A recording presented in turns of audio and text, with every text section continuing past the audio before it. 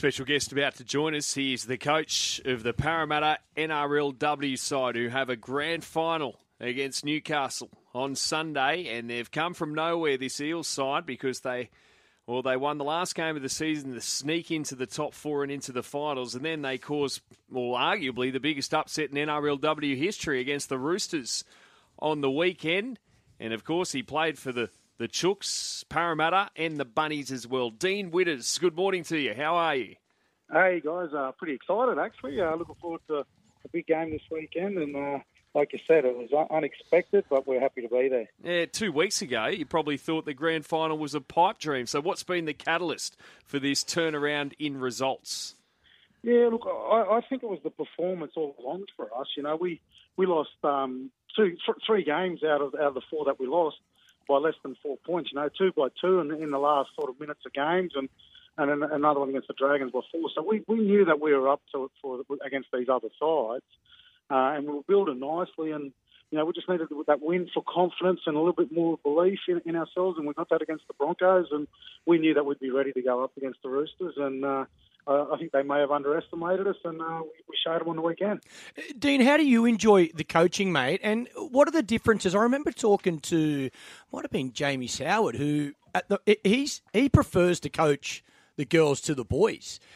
Why is that? It just seems like the girls must, I don't know, be so keen to learn and get better every day. And how have you enjoyed it? Yeah, mate, I've absolutely loved it. And I think there's a big difference with coaching the men and the women. And, and the way I can sort of explain it is, with some of the boys, it's like you give them a direction, you tell them to go there, we're going to do this play, you go out and do it. With the girls, you've got to have the reasons why you're going to do it. They ask a lot of questions. They need to be certain that what's happening, why are we doing this compared to last week we're doing it. So they think for themselves a lot more than what the boys do. The boys just take the direction and go. But the girls know. And then once the girls sort of back it and believe it, they go out and they rip in 110% to do what we ask them to do as a coaching staff. And I really enjoy that about it. And then the love for the game, they're still part-time. A lot of them got full-time jobs. And they just get out there because they love the game and they love playing with their friends and playing with the team. They put the team first in everything. So that's one of the aspects that I really love about coaching the women. Always good to talk to you, Dino. You've done a terrific job with this Parramatta side, as you do with all the teams that you've coached. I know that you're going into this game as underdog. So as a coach, do you lean on that tag this weekend and talk to the girls about how we're going in as underdogs? No one's really giving us a chance? Yeah, I think so. We like, playing from underneath, and that means you've got to be more desperate than what they are. You've got to do more attention to detail in the little things, and all the little 1%ers add up for you when you are the underdog, you know what I mean? So we'll be doing that again this week. And the Knights, they've got probably the two best players in the game in Millie Boyle and Tamika Upton, who've gone there and just changed the whole atmosphere there at the Knights, and Ronnie Griffith's doing a great job there coaching. So they'll be heavy favourites, and we'll play from underneath again, and we'll put ourselves in contention and see how the ball bounces after that. Tell you what is good, two Indigenous lads leading the women's team. You and Ronnie both done a fantastic job. You've been texting him this week? Yeah, well, one of the first, this is what tells you a bit, Ronnie, what sort of character is. He was the first person to text me straight after the game and congratulate me and stuff like that. And we both coach with you, Loz, me and Ronnie both, and learn a lot from you. And then to see two Indigenous guys that come from community on the biggest stage in the NRL, in NRLW, is fantastic. And I hope it inspires a lot of other coaches out there, Indigenous coaches, because we don't have any in the men's game at the moment, and we need to get some more there. And I believe it'll add to the game and make more excitement if we can get more Indigenous coaches through. But hopefully this is the start of sort of knocking on that door and opening up some opportunities, And I think it's a great pathway, Ronnie, too. Dino, for you and Ronnie. I think it's just a great pathway to prove yourselves and then get that opportunity. And it's all about the opportunity because there's so many young Indigenous players that need role models, and there's other Indigenous players that are playing the game at the moment that have thought long and hard about going into coaching, but they thought they'd never get the opportunity. So I think when they see people like yourself and Ronnie now having success, I think the pathway has now been created, and I think you'll see more and more get an opportunity, not only with the women's game, but in the men's game as well.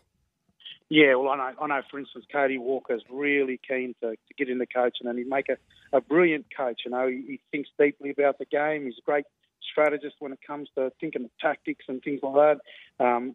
He understands all the discipline and dedication that it takes to sort of bring a team together at that stage. So we're hoping that we're knocking down walls. So these guys like Cody and Tyrone Peachy and other guys that want to get into coaching, that it might be a little bit easier for them. We'll keep building, and hopefully one day we'll see an NRL Indigenous coach win on grand final. That'll be excellent. Dean, I'll tell you what, it could be a big day for the Parramatta Club, a huge day to say the least. How do you feel about the chances of the men as well against Penrith? I really love watching them play this year. They've been one of those sides that when they're on, they can beat anyone. And the last few weeks, they've definitely been on. So, it's a really hot contest. Penrith are probably the side of the last sort of taken over that mantle from Melbourne. Melbourne were the big side and the Roosters of the sort of the last 10 years, and Penrith have certainly taken that on. But this is a chance for Parra to put their names up there as well and break that record, that 1986 record, which, I was part of a few sides out there at Parramatta that went close. I just love to see, because, mate, as an ex-Parramatta player, you're just totally behind these boys and hope that they win. And it's a big day for all the fans, because they certainly deserve it. And I'd love to see it come true this year, eh? Any of the girls in your side got the Dean Widders dummy right foot step, mate? Yeah, there's a few in there. But the big thing for me is, our women, it's the toughness that you'll see come through in our side. The thing that I've been most proud of over the last few weeks is they've just been really resilient, really tough, going up against sides that have got way more experience than us, way more international and class players at the top level, and the girls just fight and they battle them. And then we've gotten victories over Broncos and Roosters, who are the two biggest teams in women's rugby league over the last few weeks. And hopefully this week we could pull one out of the bag and get Newcastle as well.